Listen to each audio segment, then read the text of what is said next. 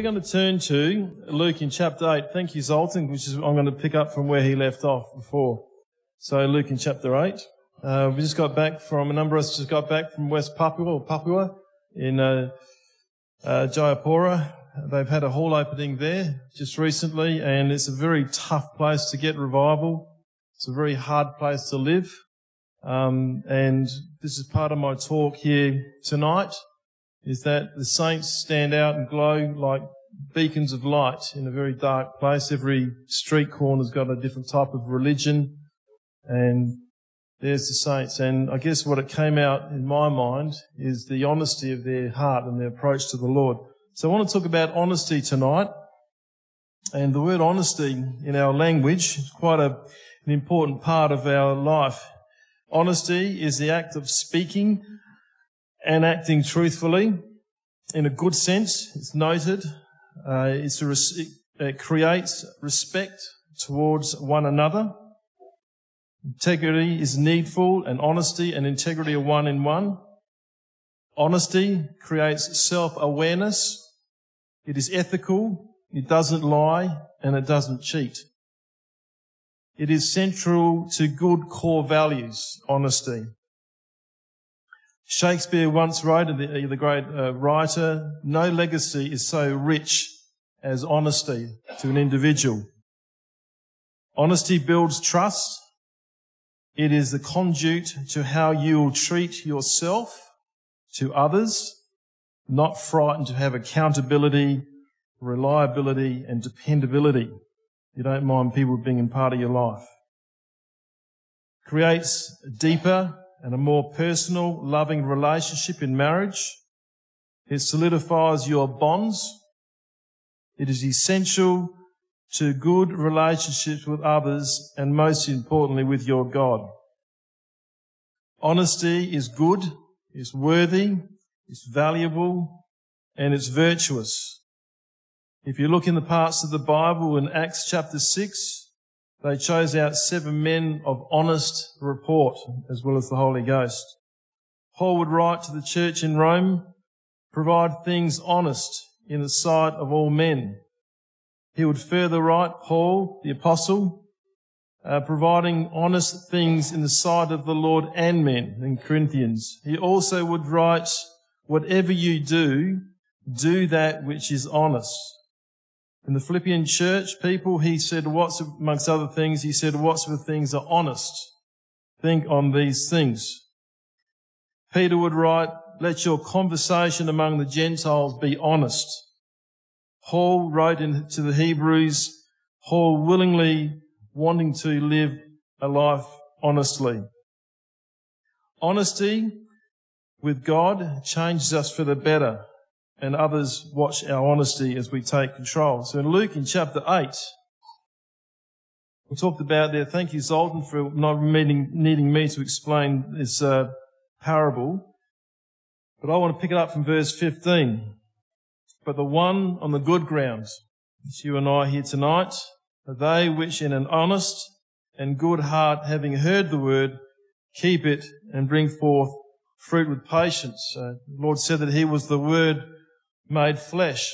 Jesus Christ has an ability to change our lives in such a dramatic way, as we are all able to testify. And we heard from Sister Angela in her testimony how that she was very appreciative of being in the Lord in her adult life and wanting a new and clean and pure life. So thank you for that too, Angela. And that's sort of through honesty that the Lord has given us. Without honesty, what are we? We're just a people from Adam to the time of Jesus Christ, for by one man disobedience reigned and death, and people's lives were in ruination because of one man. There was dishonesty abounding in the world. And then along came Jesus Christ, who did the exact opposite and provided an honest way of our escape from this world that we live in. If we go to Luke 18, parable of people praying to the Lord. 2 men in verse 10 went up into the temple to pray. The one, a Pharisee, self-righteous man, a righteous man if you like, and the other a publican, a denigrate. Jews despised a despised Jew who was against the royal people of the Jew and made their deals with the Romans, so they were despised greatly. And the Pharisee stood and prayed thus with himself, God, I thank thee that I am not as other men, extortioners, unjust, adulterers, or even as this publican. But I fast twice in the week and I give tithes to all that I possess. And the publican, standing afar off, would not lift so much as his eyes unto heaven, but smote upon his breast, saying, God, be merciful unto me, a sinner. I tell you, this man went down to his house justified rather than the other. For every one that exalts himself shall be abased, and he that humbleth himself shall be exalted. Humility and honesty are so important. They were both honest, if you like, but one was full of pride and ego. And in honesty, if you apply pride or ego, it's a very toxic combination in any relationship. We're not to be hurtful or offensive to people, especially to our husbands or wives, whichever the case it might be. So we're honest with each other in our marriages and in our relationships that we might have. But here this Pharisee, if you like, he was trying to be honest, but it was very toxic because it gave no glory at all to anybody else, not to God, not to the people. You know, he makes a point about not even this publican, comparing himself to that man. But the other guy, the publican, was very honest, but he was more honest towards God, and because of that he was able to be exalted and lifted up from his position that he was in. So we have honesty, but it doesn't give us a license to be offensive. It doesn't give us a license to insult. Many years ago, just before I was about to get married, I was speaking to someone. I got some advice about how to have a good marriage. It's be 40 years next year. And the advice was, we're all trying our hardest to please the Lord every day. And at some point in that day, we kind of fail, either by attitude or something in our day. But if you put a burden on your partner because you're trying to change them to suit what you think is needful, you're putting a burden upon them that is impossible. It's impossible to live by. So is destined for failure. So that's sort of like saying, well, I want you to change, husband or wife. I want you to change this way. You need to do this. You need to do that better. You need to change here. You need to, and all those sort of toxic honesties, if you like. But the message that was given to me was that rather the two of you pray to the Lord and say, Lord, you change us to your glory. You change us so that our marriage can be used for the furtherance of the gospel. And he went on to say that when you ask the Lord to change you, and you're honest toward the Lord, he makes you closer because he knows the wife you need, and the person knows the husband that person needs. So we allow the Lord to change us through our honest heart and our appreciations and our moves toward the Lord. But we don't be toxic in our endeavours to be honest, if you know what I mean. Let's go to also Luke in chapter 19, next chapter over. And it says here in Jesus, verse 1, entered in and passed through Jericho. And behold, there was a man named Zacchaeus, which was the chief among the publicans. He was rich. He said before, he was despised. He was a renegade. He was a collaborator with the Romans. And he was an accuser, false accuser. He got money illegally. He sought to see Jesus, who he was, and could not for the press because he was little of stature.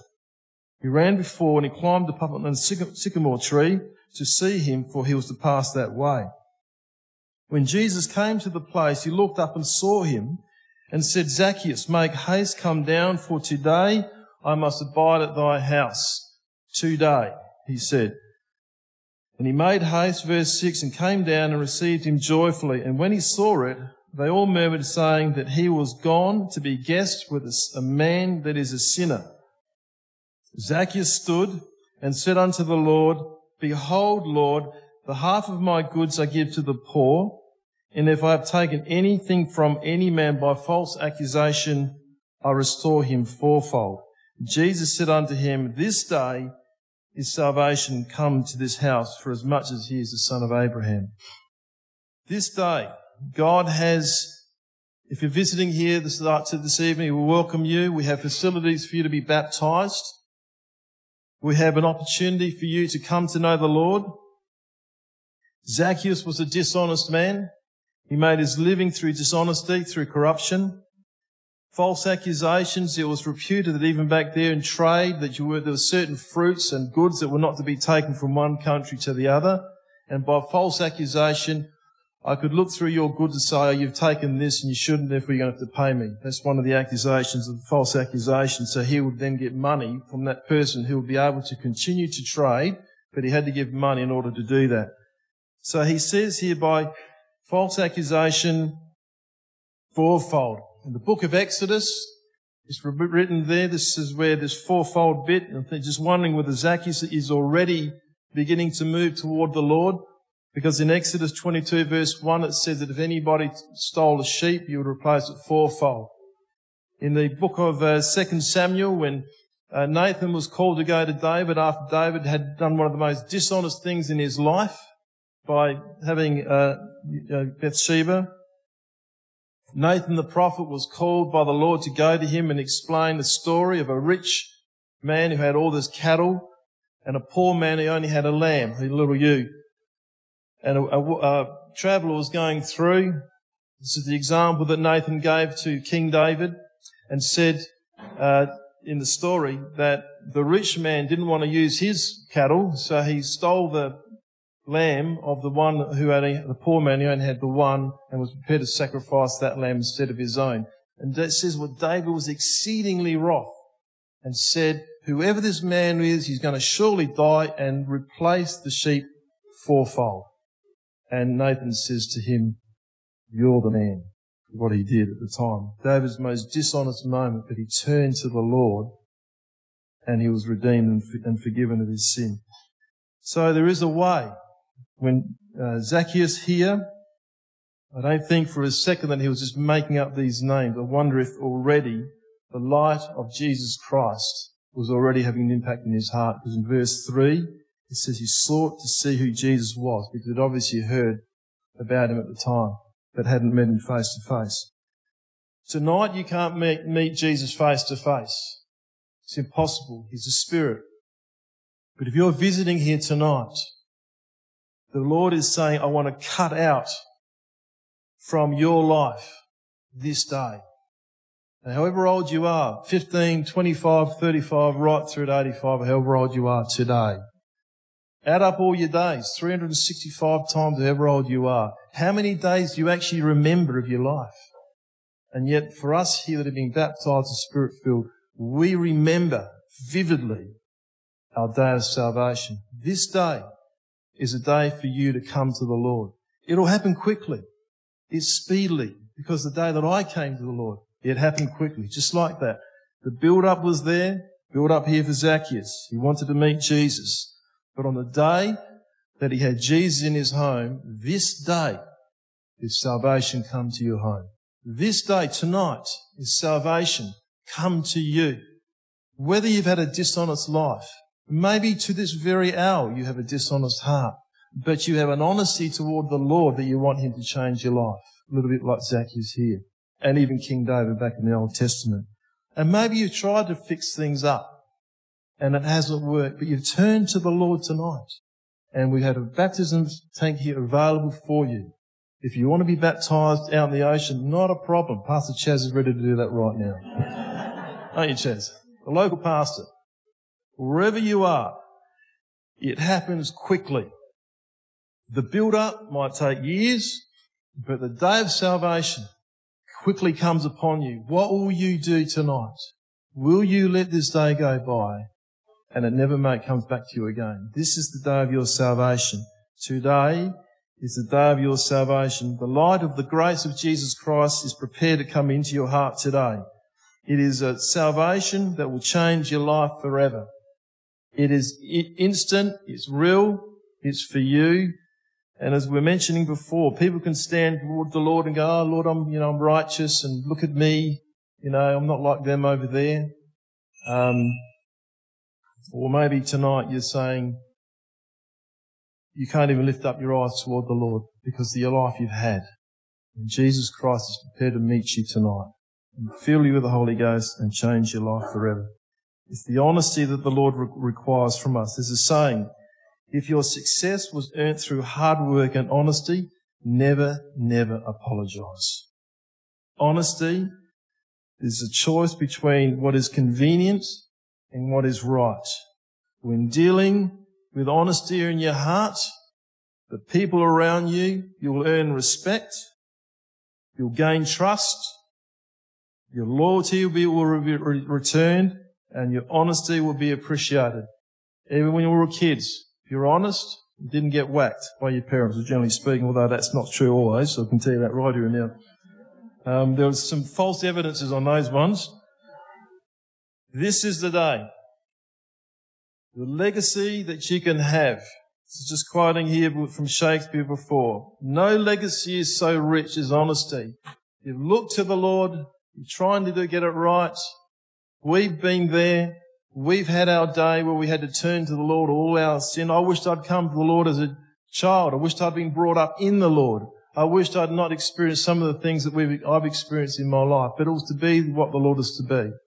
We come to the Lord at the right time. All of us have been brought up in the world that have come to the Lord, if we had a choice, to have been brought up in the ways of the Lord Jesus Christ and never have tasted of the world, would be going, praise the Lord. But it is what it is. So tonight is the night of your salvation. This day, let it be etched in your timeline. For all the days that you have on this earth, the day that you got saved, this is your day. And all the people said,